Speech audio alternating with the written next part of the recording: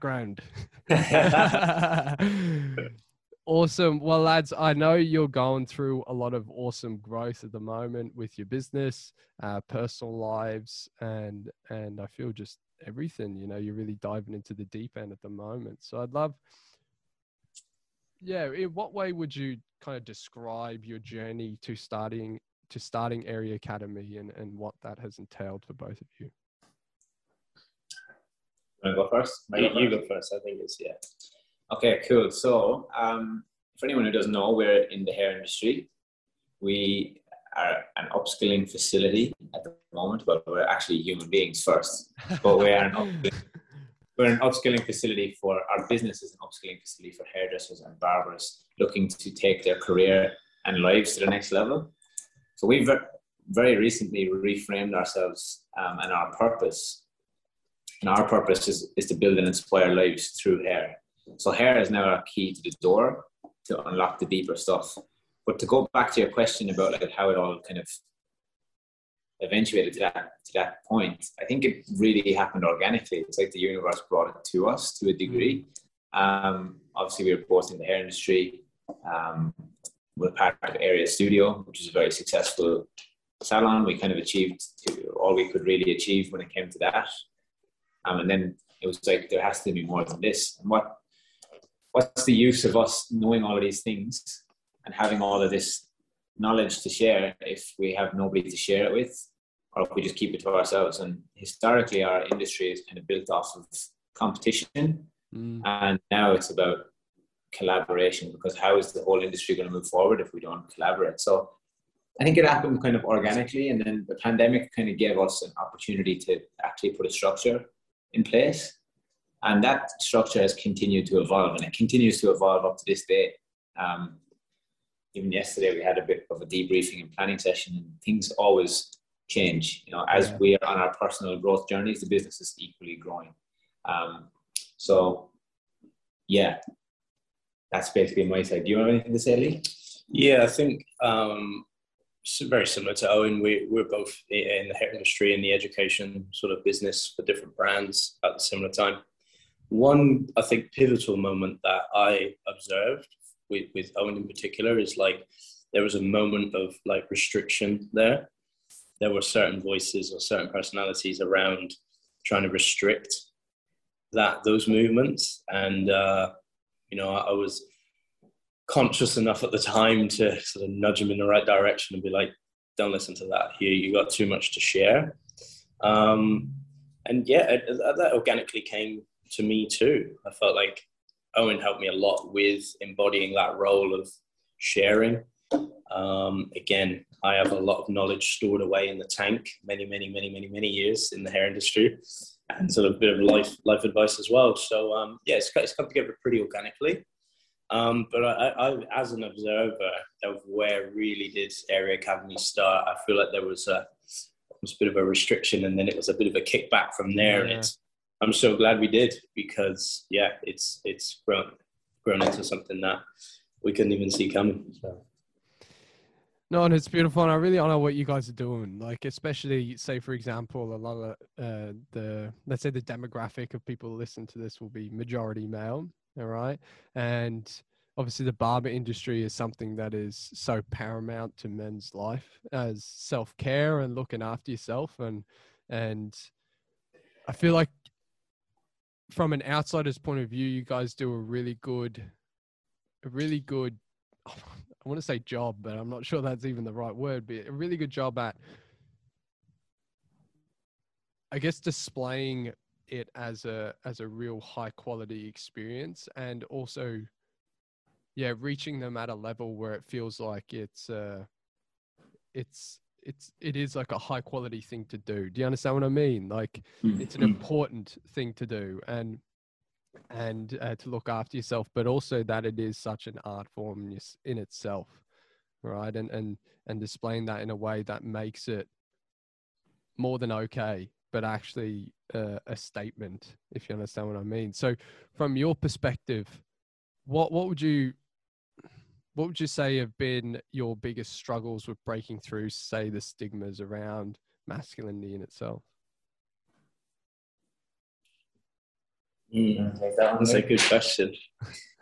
And I think what you're explaining there is so multifaceted. You know, our industry is so multi-leveled. I think this identity of like tying your identity to the haircut, and then driving this whole image of masculinity through that has been a bit of a struggle. The openness to see things different, to be curious, that's been a big hurdle of ours, to spread that kind of awareness and openness to new ideas. Because it can certainly get a little bit unhealthy, you know, tying your value and your ego to these things. Yeah, like I said, that's quite a deep one. It's almost like you've got to dig through the layers to see what there's each layer. There's a new hurdle. I think the big one is awareness and really doubling down on what is hair to people. Like, what do you even think this is? Like, what do you think we deliver? And then we can tell you what we think we deliver. I think the understanding between the client and the professionals is a little bit off. There's like a degree of separation, and I think it's getting wider. There's many hurdles, but that's probably the big one, of the understanding of what even is this, because we can be seen as service providers, but you know, to us that gets boring very quickly. It's very one-dimensional. I think what would have happened in the past is that men would have got a lot of value from the experience and the ear that the barber gives them, in terms of being able to speak about different struggles maybe in their lives and this and that. But I think where it's been mistaken over time is that now we're almost seen as some sort of therapist, but a lot of people don't have the skills in our industry to deal with that type of stuff. And I think barbers might have, over time, seen that as an opportunity to use it as marketing to get people to come to their shop, but then they're not armed with the skills to actually have those conversations with people. And we always say that too. It's kind of a bit of a dangerous road to go down. Like, if you're trying to bring that out of people, it's different. If people are your friends and you're just there to listen and support and give help, and you build a good relationship with your client over a number of years, that is perfectly fine. And I know I've helped loads of people with just listening or being there, somebody they can speak to that's a neutral perspective. We don't really care either way. You know, we're not going to be in their lives only maybe once every 4 weeks or 3 weeks or 2 weeks, whatever that is that they come back to us. But we're really trying to just, bring that client and professional relationship a little bit closer together and give the understanding from both ends. Because a lot of it can be just seen as almost like a trend, but what you're doing is you're playing with something that's very close to people's hearts and dangerous of course. at times. And I think like where we're so passionate about it is, you know, we have this conversation a lot, is about healing, you know, yourself first. I mean, you can, it's very hard to have the capacity to help someone else if you haven't kind of tried to help yourself first. And that's, I think, one of the big hurdles as well, is like this expectation of hairdressers and barbers to be that ear and to be that voice. But a lot of people that we, you know, this is going to sound like a dig on the industry, but it's not. A lot of the people that we actually attract to the industry haven't put the time into doing that work to help themselves first. And so we're really passionate about that. That's why, you know, we even introduce ourselves with humans first. We need to realize that. Let's get that bit right, and then all this nice little glittery bit that we put on top, that's just the added extras. Because it really is, you know. And I think something that I was thinking about as Owen was describing that is well, hair has been seen as this like material possession that we can just go and buy, whereas I don't always know if that was the case. You know, let's talk about when barbering maybe become popular. 150 years ago, you know, it would have been a thing that men did because it was practical. You know, and it just happened to be the ear. There was an ear there as well. Whereas now it's become this material thing that we can just buy, and all the wires are getting crossed. And it's interesting, man. What an interesting industry. No, and it's beautiful. And obviously, I definitely have a foot in that industry at the moment. Obviously, working in a barbershop whilst running Brotherhood, and you know, I went and got a freshie today, and I've really come to enjoy the experience and understanding of like men's grooming, and even, you know, understanding the fundamentals. But I feel like, and I really see it, like I really see with what you're saying, how often the barbers can be like a therapist to people. You know, I've seen it firsthand for sure. And obviously studying psychotherapy myself, I know, and I know you lads know as well, the importance of being able to hold space. And as you said, you can't take anyone anywhere you've never been. So it is so important as a barber then to take the responsibility to do your own work, in not only for the good of yourself and your business and the people around you, but obviously if you like your clientele as well. So for you guys, I know we talked about, because for anyone listening, I met these lads at an awesome event called Nail It and Scale It by the one and only Kerwin Ray. And I was saying, like, I was chatting to a girl today at work, and I said to her, I was talking about meeting you guys, and it's like when you meet someone, it feels like you've known them for fucking years. You know what I mean? And that's what it felt like, right? Literally. And I really resonate and love what you're saying of pairing the barber industry and education with that of, let's say, personal development or looking inwards in yourself. So where do you feel you're taking that approach moving forward? I feel, that's kind of our unique selling point, really.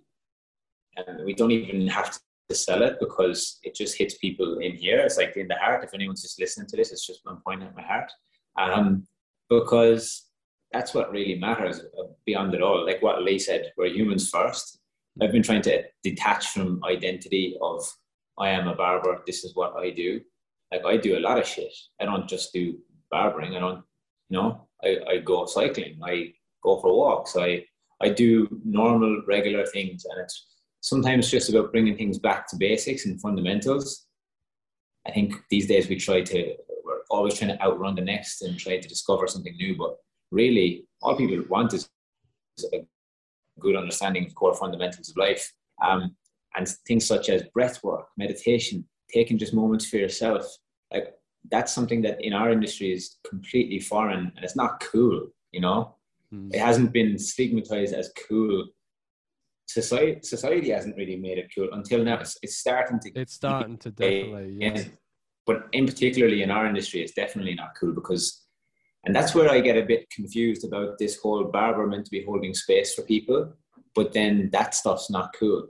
Yeah. It's like, is it really just a marketing piece, or is it actually coming from the heart? And that's a lot of pressure to put on barbers too, you know? So if you're not, because some people just start cutting hair because they think it's a cool thing to do. They want to just cut hair. They don't want to have those deep conversations. So I think that comes back to a little bit of personal branding too, and how you want to put your personal brand out. If you want to be that ear for people, like we did a podcast a couple of weeks ago with a guy called Nazir Sobani, the Streets Barber, and he's one of them special characters who's really able to hold that space for people, because he has an understanding of it, a deep understanding of it from his story. Not everyone has that, and we're going through our own stuff. I think we're able to maybe hold it a little bit better for other people.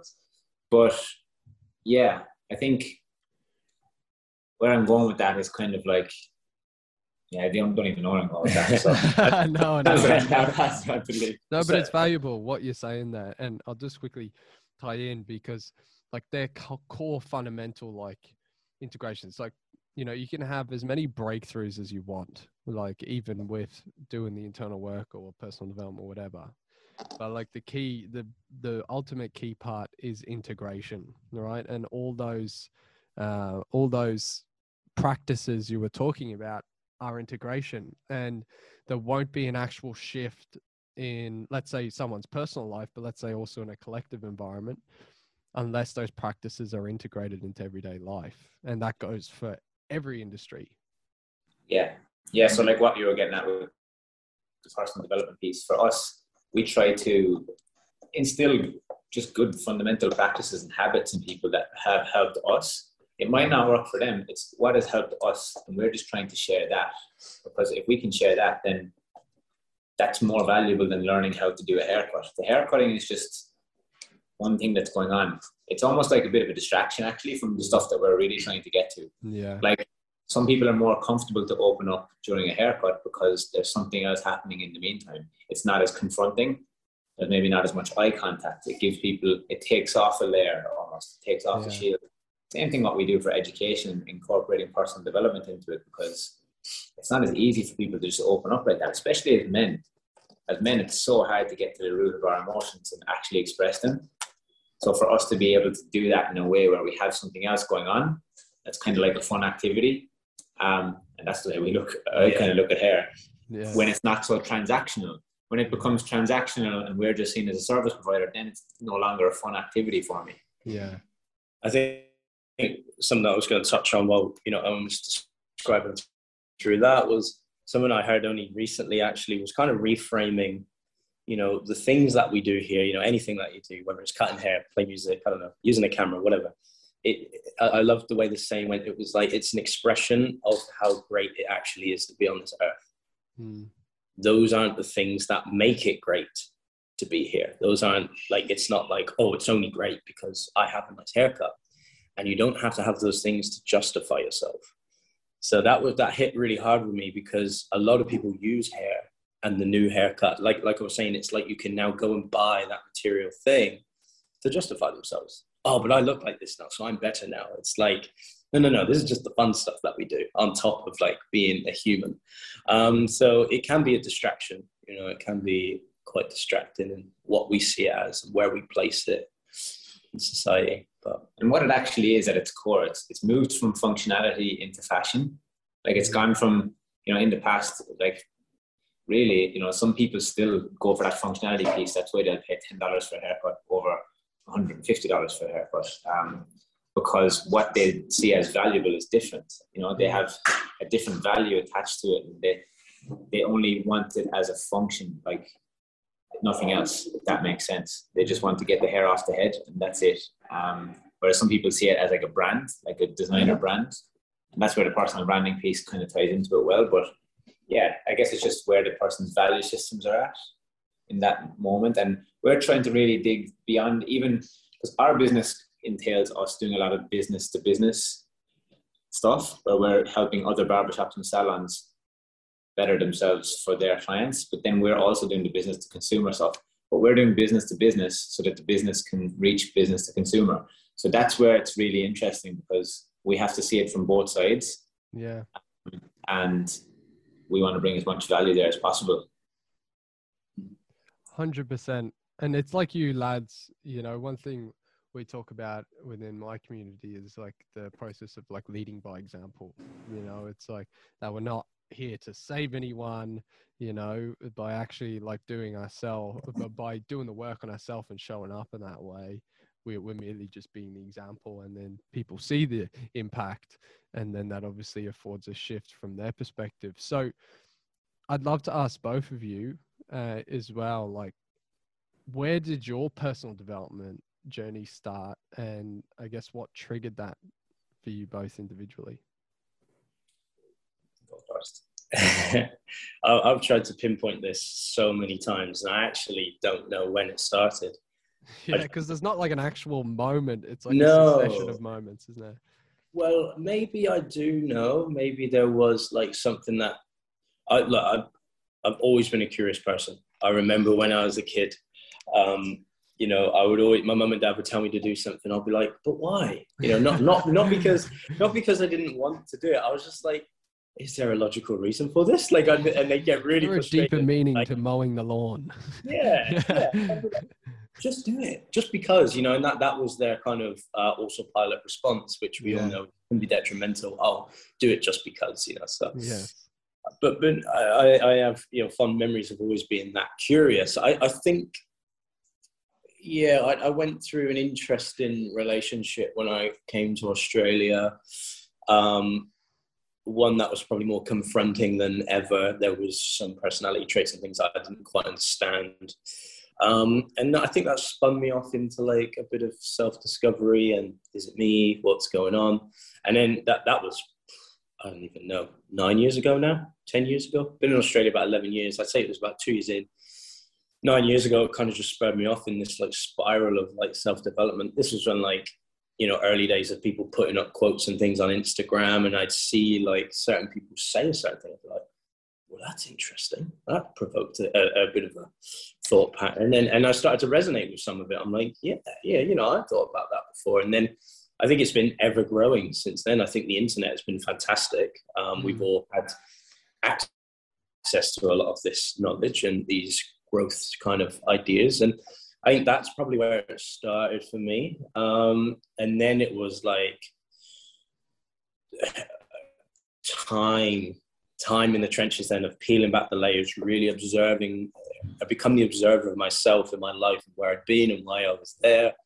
And I think being away from home, you know, I'm from the UK originally. I think being away from all of my securities and the family and people that probably have shaped the way that I am, unconsciously shaped the way that I am, was good, easier for me to observe. And I think that's probably where it started for me.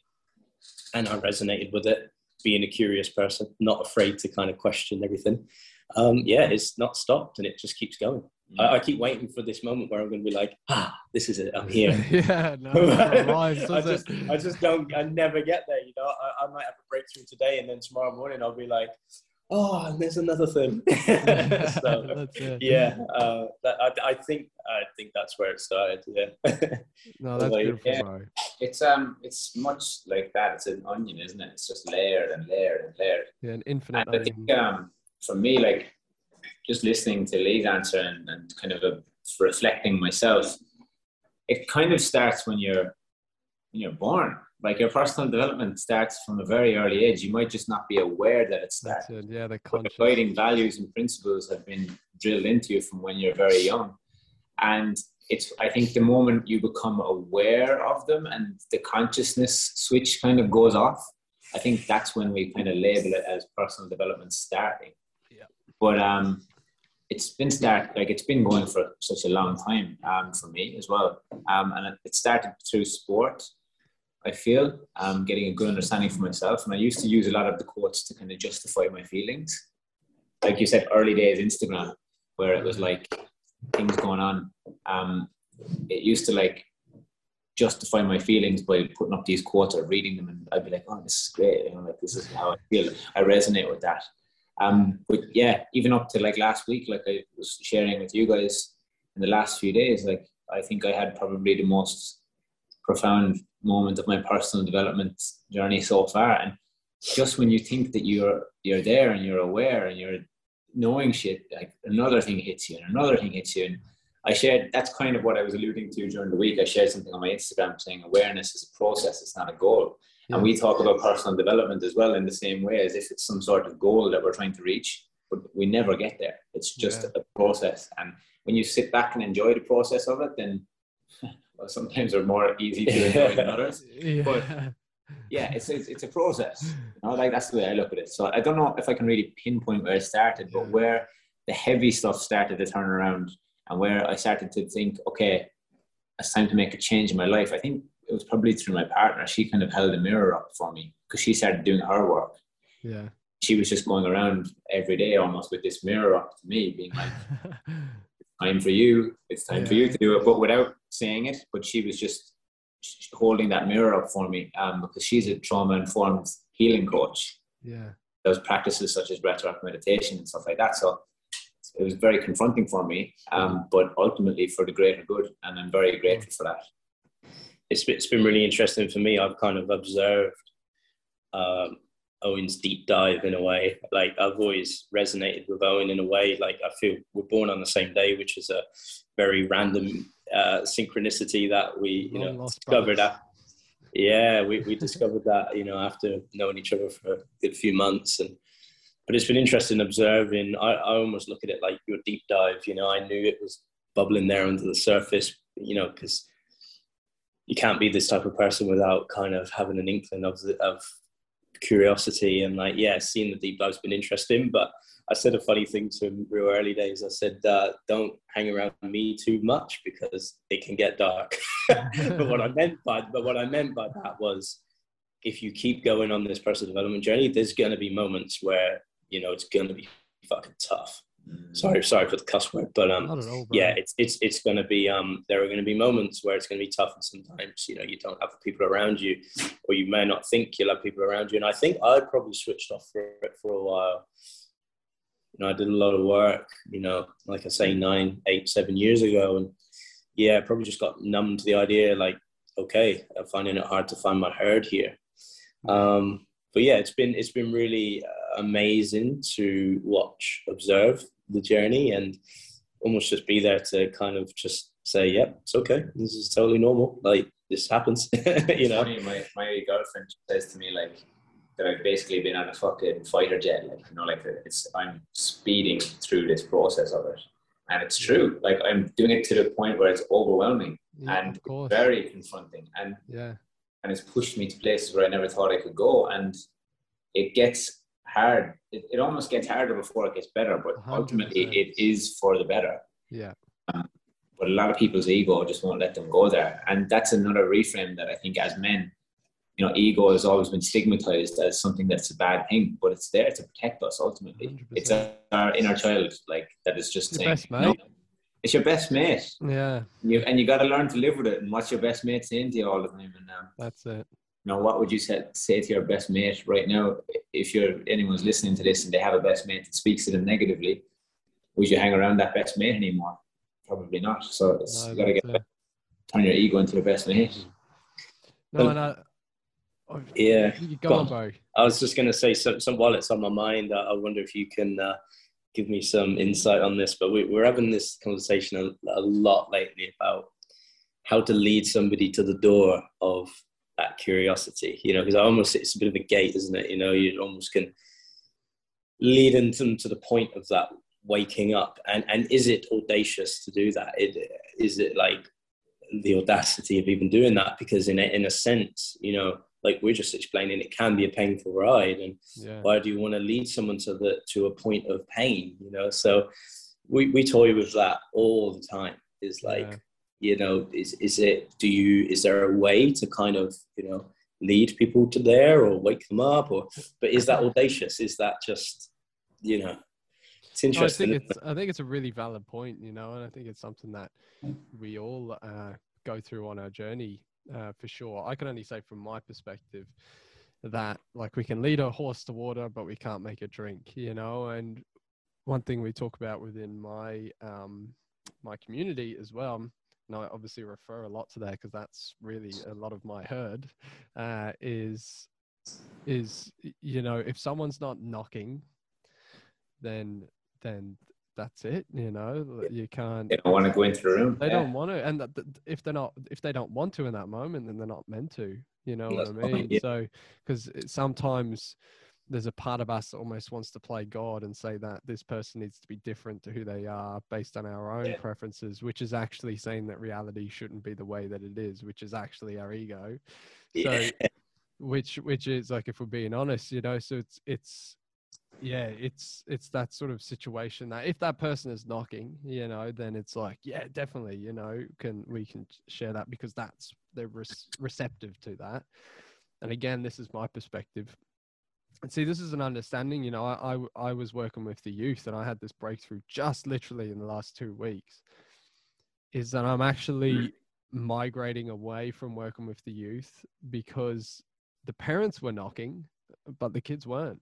So I was actually drained by working with the younger lads because it took so much more energy out of me to try and, I guess, work around where they're at. Whereas I came to the distinction that I'm only actually here to work with dudes who are like fucking 10, 11 out of 10, ready to do the work like I am and willing to do that, you know, and working with lads around my age. And that actually feels way more fulfilling and way easier for me because it's like, I'm not here to work with people who aren't knocking. I'm here to work with people who are, you know. And I suppose that's I suppose the biggest breakthrough is that I suppose people arrive at that door when they're ready, and if it's you to just merely hold space, then that's perfect. But really, it comes down to each individual and their own guidance system and where they're at on their journey, for sure. I would say. That's incredible, and like something that I think there's a lot of power in how you handled your situation. There's something that I talk to Owen a lot about. There is like it can get interesting when you know there's a point where you might need to audit your environment. You know, like and that's almost exactly what you did there. You know, you audited that and were like, no, I don't think this is like where I'm best spending my time. And it's a similar thing with us. You know, in our industry, it's like striking that line of like, you know, are there even any people knocking on the door? You know, sometimes if there's none, then do we just need to get out of there, or do we stay the long haul and wait until they do knock? You know, like that's the really hard one, because it can be years and years and years of just waiting. And how comfortable are you in that situation? And then there's like a moment of the ego comes into play. Then, well, I feel like for me, I'm like, do I just accept that, like, you know, I don't want to look at it like too much of a hierarchy, but I'm like, well, I understand this stuff. You know, do I set myself apart or differently to these people? And then it just gets confusing in there, you know, like you can.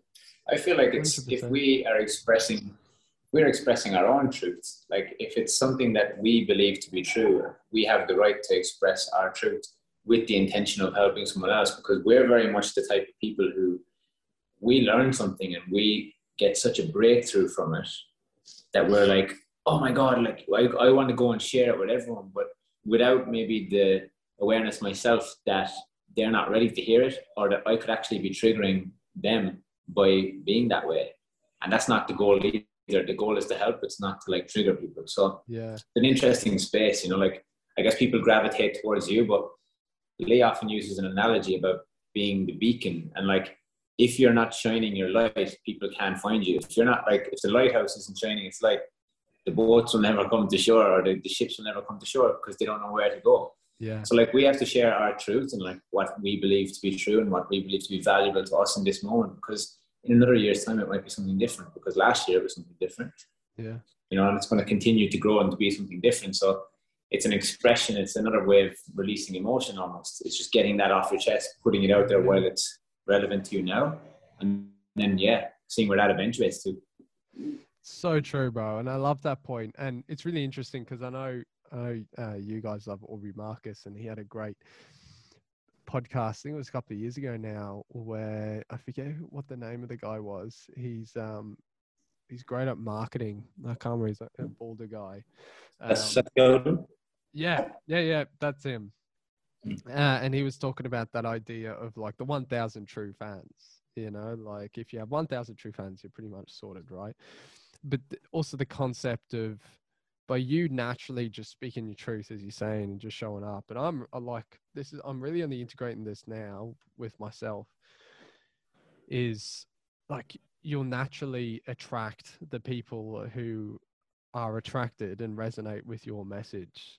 Because I know for me, I've always said to myself continuously is that there's like a certain group of people for each of us. There's a certain group of people who like will hear, let's say for you lads, so there'll be someone who will hear I will say something and they won't hear it, but based on your perspective and your beliefs and your voice and your background and the way you walk, the way you talk, the way you look, like you'll say the same thing and they'll hear it because you guys are their messenger, right? I'm not. And then the same goes for me. There'll be, you guys would say something, they won't hear it, but then based on me and everything that I do and who I am and my background, I'll say it and they'll hear it, you know? So it's really interesting, I suppose, that concept that like we're each messengers for a certain amount of people. 100%. And I just want to apologize if anyone could hear the background noise at the moment. There's a few people being a bit extra loud. But anyway, that's a really interesting point because that's what I get with Kerwin Ray. Yeah. He's almost like my messenger. And I think, to be honest, it's because he probably looks like my dad. Yeah. What I wanted to hear from my dad, but I never did. Yeah. And I hope my dad doesn't listen to this, but that's just the fucking truth. Yeah. And so you have your messenger, because my partner would say the same things to me. And I might not, she maybe gets into too much of the science, but it's the way it's delivered by Kerwin and how it hits me in the heart is you become that messenger. And I think people really resonate with the way we speak as well, because we keep it real. We don't try to get too fancy with it, too technical. We keep it basic and real, and we express vulnerability in many ways. And I think that's what's kind of been the key to what our success in hair so far when it comes to education, because we don't claim to be experts, but we will share what we believe to be true. And as I learn things about myself, and as I learn things about my ego, and I learn things about everything, I feel like it's necessary for me to share that, because people are following me on my journey. They're not following what fucking skin fade I did yesterday, you know, or anything like that. So I think it's of value, but yeah, it's just at that point. We've been speaking about this today about like there's 2 questions that you can ask yourself to get to that gateway, and it's Lee actually created this, but it's like, what's the motive and what's the message? Like, if you can ask yourself them 2 questions, what's the motive behind my action, and then what's the message I'm trying to portray with that action? It answers a lot of questions. It's very introspective. You have to get introspective, and I use it a lot throughout the consultation process. And when I'm teaching this, or sharing this with students, I say some people just have that level of self-awareness. They can answer it in a second. Some can't. Some can't even get past the motive point. And then it's like, okay, what's the message? So it's just almost like a funneling system. But it's a great observation to see who can go there. Some people really can't go there. And some people really just sit there for a moment and are like, good question. They really want to, you can see the cogs sticking, and some people they're just blank. It's interesting. Their ego just will not let them go to that point. I feel like the ego comes up on both ends of the spectrum there, because people who answer really quickly have a default answer ready to go, because that's not an easy question to ask or to answer, sorry. It's almost like a default response if you're that fast at it, if you answer that quickly, to a degree. And then it's also, it's a very interesting one. So, well, it's even great because that can be like look, you can say from, let's say, a service perspective, so serving others with like your gifts, that's a great kind of qualifying question, because you can see like, who are the people who are really, really going to resonate with our herd. It doesn't make anyone better than the other. It just kind of outlines who you're really here to serve, which is really cool. And I think that is maybe like a hidden little gold nugget there. That it is. Yeah. And I'll add to that actually. I heard something over the weekend and somebody was talking to me. It's more so about the sales process, but it's a very similar thing. And we're not for everyone, and that's okay. Yeah. Like, we don't have to reach everyone. That idea of 1,000 true fans is way more important to me than a load of yes men following us around, or like people that are not going to help us in our development. That's it. Or we're not going to help them in their development. It's just a whole load of facades. And we're actually in an industry of facades. That's what we are. And that's where I struggle, because we're helping people create that facade at times. Yeah.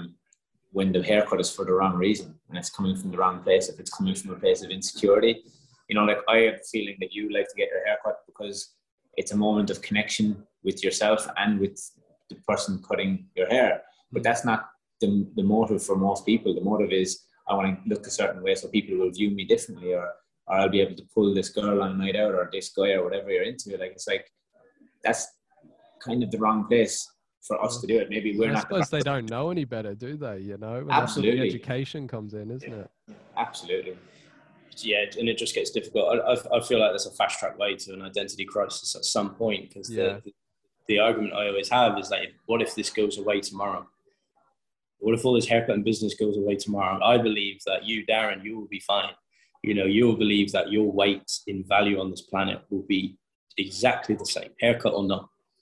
But that's not it for a lot of people, man. Like, they've tied their value on this planet to the way they look. And I believe if we are just pumping that out into the world, we're adding to that. And, again, we try to take kind of opinion out of it.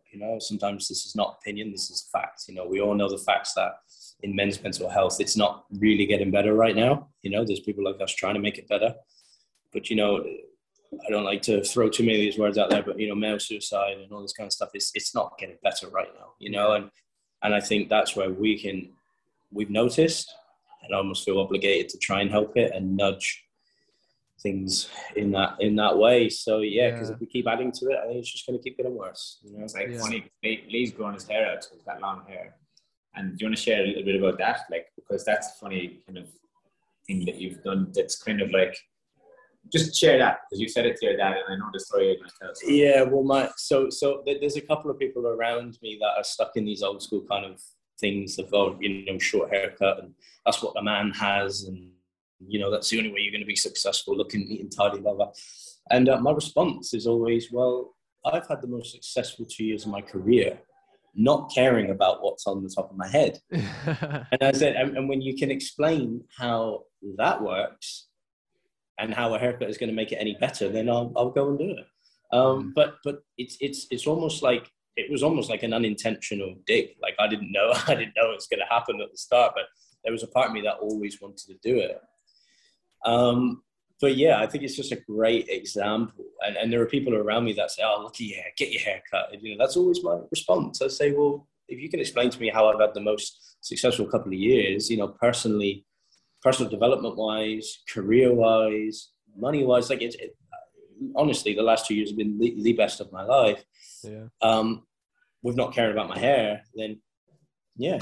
But then it depends what you class as caring. In my learnings over the last couple of years as well, there's a yogic practitioner that I follow who believes that cutting your hair is not the best care for yourself, because your body expends so much energy trying to grow that hair back that you're actually depleting your body of creator energy. Maybe that was the trick of why I've had such successful couple of years, because my creator energy has been optimal. You don't have any decision fatigue. I don't have decision fatigue. My creation energy has been high. So many different styles. So what we're saying is, stop coming to us for haircuts. I'm about to destroy the hair industry in one sentence. Airy Academy down the drain from that one sentence. That's where it ended. What was that thing I was saying about speaking my truth? Oh, fuck. That's coming around full circle. Oh God, no, but that's just where it's at. And there was someone said to me the other day, a guy that we work with, "Oh, get your hair, oh Lee, you need a haircut." And I just said, "Give me one good reason why." And it was like, "Oh, you're an influencer." And I was like, exactly, 100%. Like show up, embody the role, embody the message that I want to put into the world, and I just live it. And there's been a few experiences lately. I've just gotten to a mentorship team in the hair industry. Yeah. And a couple of the comments from, a few different people said to me, "You were so grounded in your message." And that's because I live it. This is literally what I live. Yeah. I embody it. And that wasn't always me, but I did, big myself up a little bit for that. I thought, I'm going to take that one. That's if I take anything, that's something that I'm proud of. So. Yeah, you're in integrity with your message. You're exactly being the example. And we have a great kind of thing that we talk about pre and post transformation. This was actually an Aubrey Marcus thing that I heard about, and I like to look at hair. I will get a haircut again eventually when I feel like I'm in the right transformative place, where I'm absolute detachment, like I just don't care, I like to look at that. I think the hair industry can be beautiful again, pre and post transformation. It's interesting. Beautiful, and it's really interesting, right? Because I can still see in myself times where I attach to the way I look, being completely honest. And I think there's a lot of there's a lot of shifting around that paradigm, because especially growing up, I feel like what's really beautiful here, let's say for our age, right, we're all in like mid to late 20s, or for Lee, at least you look like you're still in your 20s, eh? Fountain of youth. Yeah, that's it. I'll take that. 100%. And we'll have a great influence on the younger generation, right? Because we still, we're not that far ahead of them, and we can still speak their lingo, and I even know for myself, and I'm sure with you guys, growing up with the influence of social media has impacted the patterns in looking for external validation. And I really had to shift that. And I still consistently work with shifting that and going internal and remembering that the only validation, like true validation, can come from myself, and I suppose we'll always continuously go through that. I don't think, it's funny, we talk about enlightenment and other funny jokes, like it's like there's no peak to reach. And I love that you were talking about that before, that it's not like an end goal. You know what I mean? This was even something I had a breakthrough in, like my recent psychotherapy that I had done for myself, was I asked to be shown my blind spots. And one of my blind spots is that I was always so attached to an outcome. Like like something to reach, and that like my fire and my drive, I was so attached to that and reaching an outcome, and I felt so comfortable in always striving for something instead of actually just being present in the moment and enjoying where I'm at instead of wanting to be somewhere more, you know. And I feel there's so many people who can resonate with that, even as you're beginning, let's say, this personal development journey. You know, I had someone say to me that it's actually personal unbecoming, you know, which is really interesting, is not getting attached to being somewhere else. And I've gone off on a little bit here, but I feel like it really just comes down to realizing that there's nothing wrong with you where you're at. Like who you are right now in this moment is like exactly who you're supposed to be. All the things that light you up are exactly who you're supposed to be. And I suppose really bringing that back into even that men's mental health aspect, like how beautiful of a realization would that be if everyone had that, you know, especially living up with the impacts of social media. And I love social media, don't get me wrong. I think it's an incredibly powerful tool. However, it can have an impact on people looking outside of themselves and a skewed perspective on what it means to be a man, or what it means to be a human, or what it means to be an individual. So, yeah. You'll never be happy where you are if you always think that you're happy to somewhere else. And it's like that comparison there is the absolute killer of joy. And, you know, that's why the personal development piece and what we do is important, you know. I think we just gone full Apple. That's perfect. And the company's been shut down. Yeah. It's beginning. Yeah. But yeah, I think like the comparison there is the killer of joy, you know, like, and I think what we need to really, a big exercise that I've kind of gone through as of late is just distinguishing the difference between social media being a tool for business and for it being Ready Player One, where people live their fucking lives, because that's actually the facts, and that's where it's going to move. And if we're not careful, if we're not conscious enough about that, then we're going to forget that we're even humans. I heard a beautiful one from Paul Chek. He was talking about the dangers of living a double reality, and he calls the life and social media the double reality.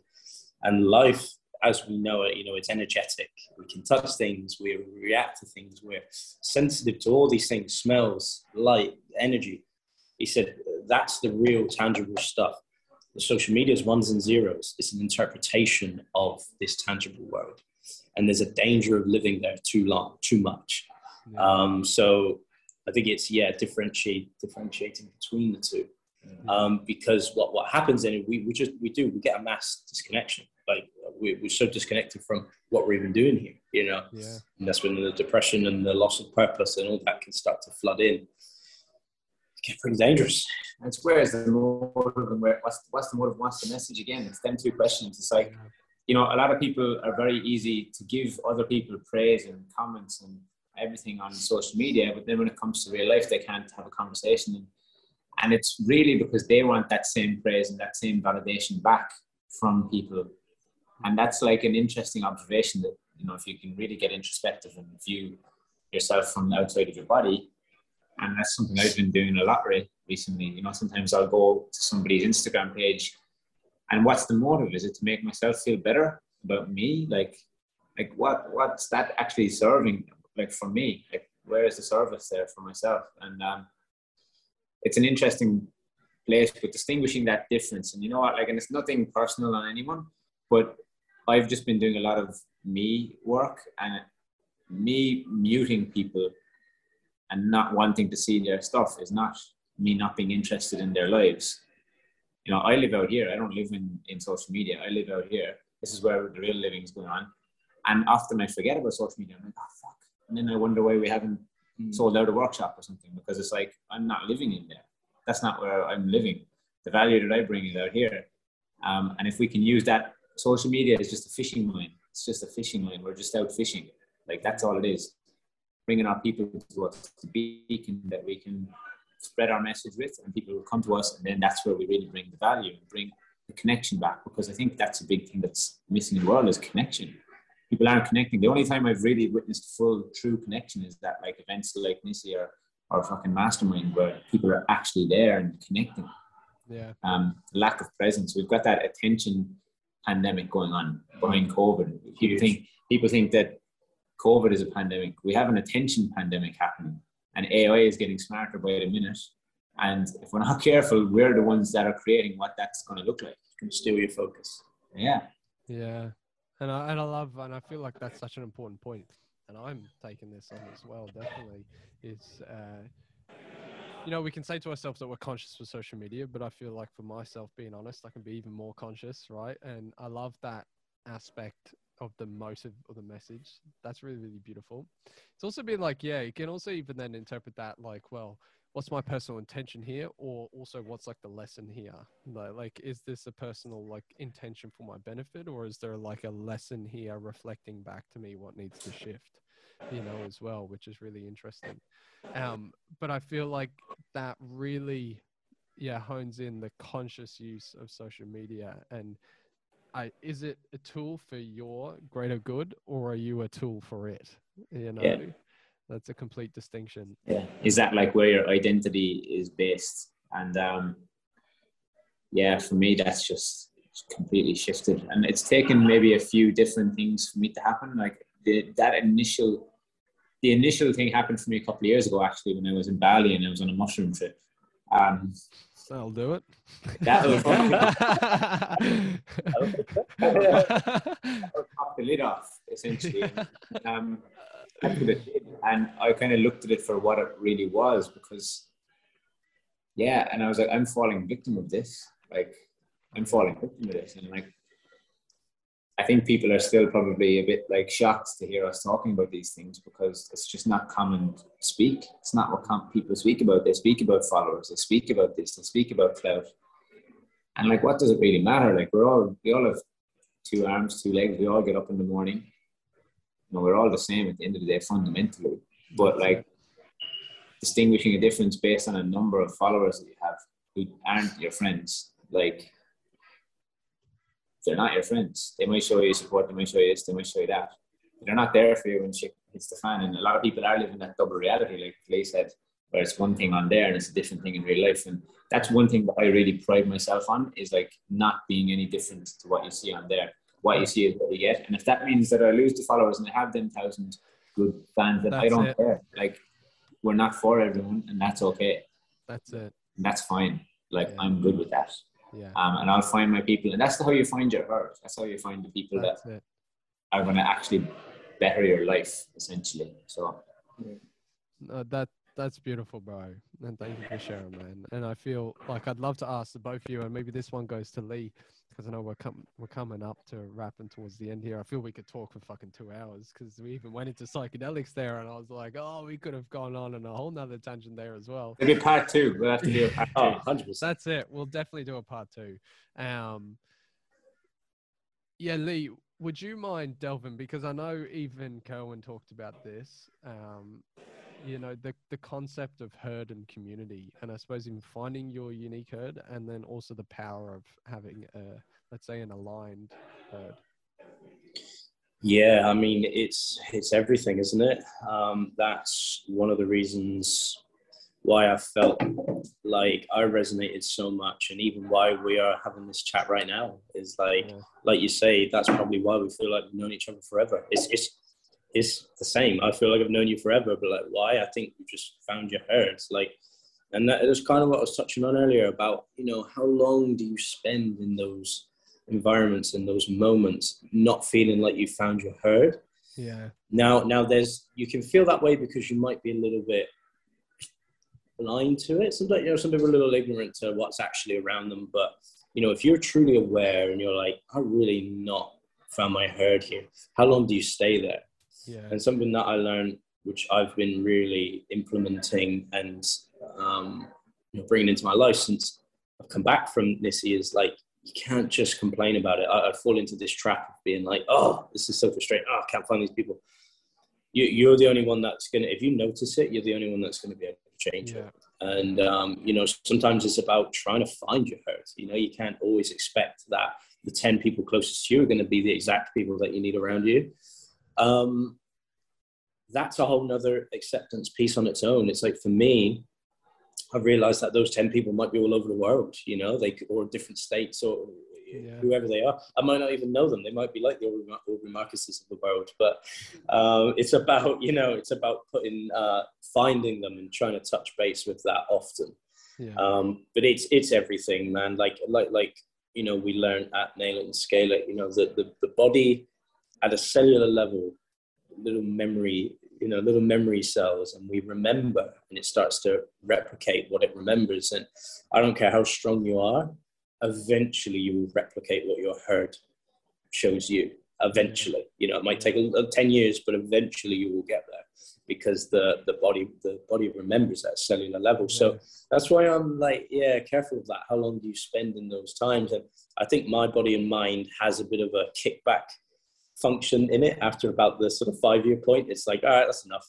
Okay, time to change. If it's not serving, you know, if it's not quite resonating. So, but I love that question, man. I'd kind of fire that one back to you as well. What's the importance of the environment to you? No, and thank you for sharing, bro. So really resonate with what you're saying. And you know, even brotherhood itself is built off of like the concept, the foundation of, you know, I used to play football, soccer, and my dad was my coach growing up. And that was really foundational, you could say, blueprint for me, because it was so much of my life.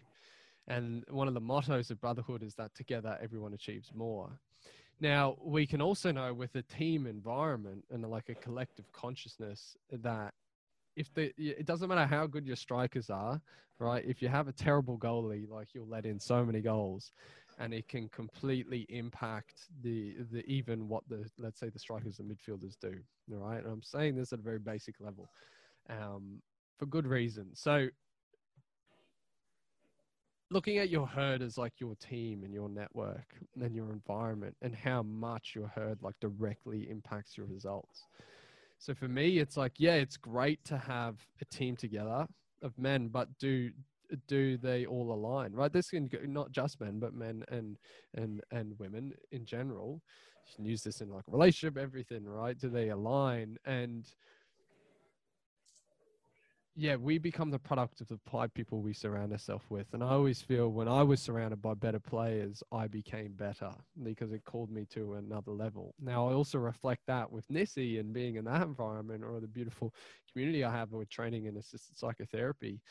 Like, we're all pushing each other to be better, all right, and all showing up. And also, it feels like a family. It has that like deeper heart core. Like, it's not just we're just showing up to produce results. It's also knowing that you can look at each other, the people at your side, and know that they have your back and you have theirs. You know, like, I used to fucking throw my face on the line for my team. That was just who I was. Like, you know, we'd be down a couple of goals and I would not surrender to, you know, I'd fucking run after the ball as much as I can, you know? So that was who I was.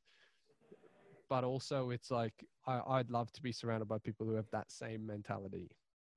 So also, I feel like that comes to the self-awareness of like, you know, who is the player that you are? What do you stand for?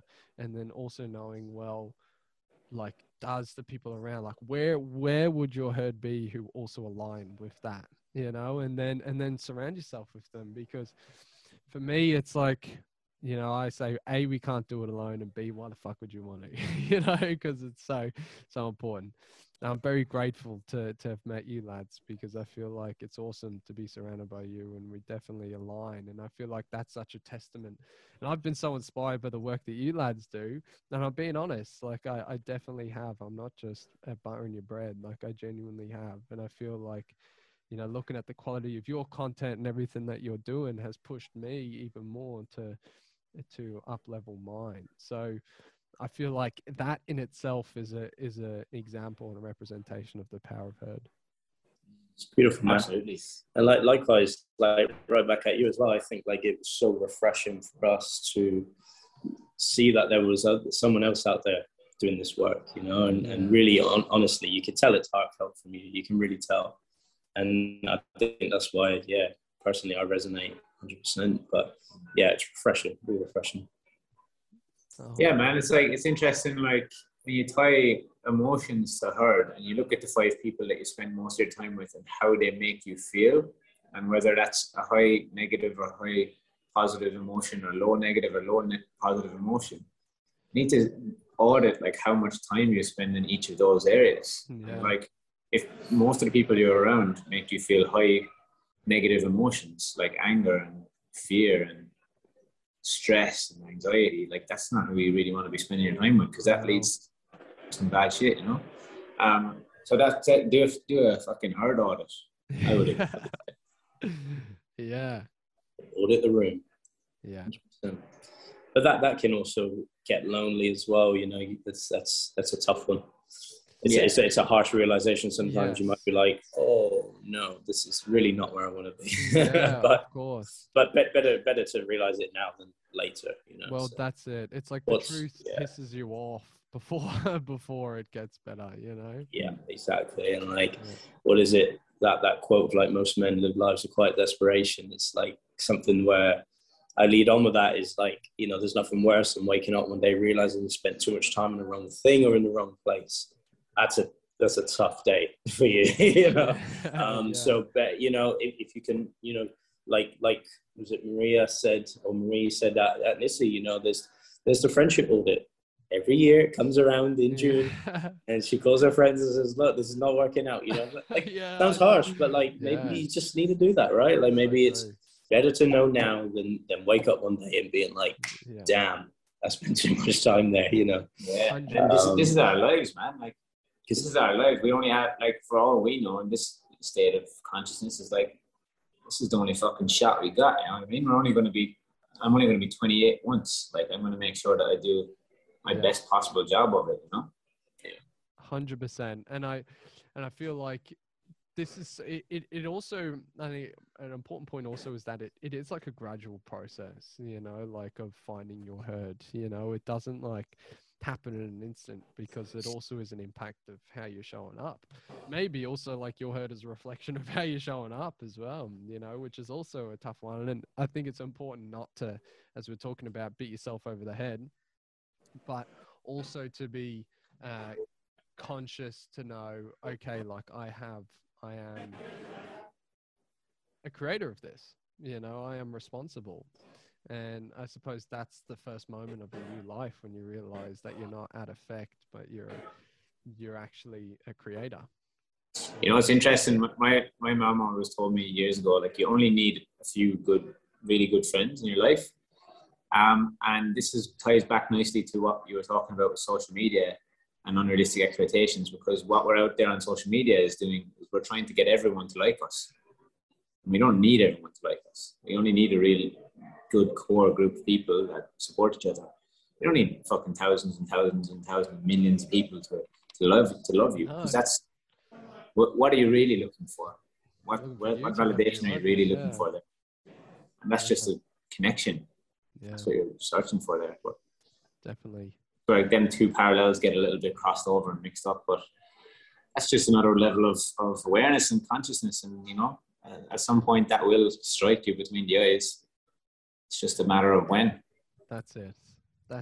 And I would say, if you listen to this, you know, you're definitely on that path, which is really, really beautiful. And I'd love if you weren't, you are now. Yeah, that's it. The universe is giving you a little tick saying, "Yep, mate, you're on the right." And that's for all of us here as well. And I'd love to finish off, lads, with the awesome question that I always love to ask. If you were to go back and speak to, say, a version of yourself, maybe let's say at about 20 years old, right? What would be like the one golden nugget that you would say to that version of yourself? 20 years old? Yeah. Just trust that everything is working for you, not against you. It's working for you in the future. Like, the more and more I kind of go down my own personal development journey and path, the more I realize that the universe had my back, you know? Yeah.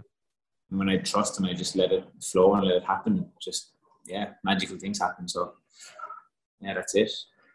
Beautiful, bro. I think I've thought about this before. I love hearing this question. There's two things that I would say to myself. One that I've worked out before is like, you don't have it all worked out, and that's fine. Because at 20, I thought I did. I thought, I know exactly what I'm doing. And just to reiterate with myself, like, you don't have it all worked out, and that's okay. Yeah. And the second one is I'm only really starting to get this out the way now, is like, don't believe all the judgments that you have about yourself or about the way that you were brought up or those kinds of things. Not all judgments are true. And something that I learned really recently again from Nasir was be fair with your judgments too. Yeah. That would be something, because that's held me back a lot and probably dampened my mood or my attitude or those kinds of things throughout my life. So yeah, if there was one, probably that one strongest thing is like, get your relationship with judgment right. Yeah. The rest is all okay. You know? That's beautiful, lads. That's beautiful. No, and I would say for myself, is like, like really tying off of both those things is that the most important relationship is the one with yourself, and actually like becoming your own best mate is the most important thing, because if you can't love yourself, then you'll always be pouring from an empty cup. So actually speaking to yourself the way you would to, a younger version of yourself, like if the boy version of you or the child version of you was to come to you, would you speak to them the way that you speak to yourself now? And be like, no. So maybe start doing that. So lads, from my perspective, I do have to run now as I'm heading off to a session, but I just want to say thank you so much for jumping on. I definitely feel there's going to be a part 2. And has to be. Yeah. That's it. It could be part 2, 3, 4, 5, and 6. So just from my perspective, lads, just really honoring you for the work that you're doing. I'm super excited to see where this friendship and these relationships go. And just thank you so much for jumping on and sharing your message. No worries, man. Thank you. Pleasure. Appreciate that. Pleasure. I'd say thanks a million. Thanks a million. Good Jesus. No, cheers, man. I appreciate that. It's nice to be able to share them perspectives and points of view that we have right now, and they've been different before. They'll be different in the future. So, thank you. Beautiful, lads. And just one last thing: if anyone wants to contact you, check out your stuff, I'll obviously link it below. But where can they find you? I don't even try to find me. You'll get lost in spelling if you go, both of our names. Lee is just Lee Windsor on Instagram. So he's got his own name as his Instagram, and mine is Owen McCarthy Hair. So that's where you'll find us. Beautiful. Well, I'll link that all below. Go check these guys out. They also have their own podcast as well, which is awesome. And you'll have to come on our podcast next. Yeah, we'll have to get you on. I'm excited. No, I'm looking forward to it. So, guys, if you listen, thank you so much for jumping on. As I said, go check these guys out. Follow your mission, follow your dreams, follow your heart, and we'll see you on the next one. Alrighty, over and out.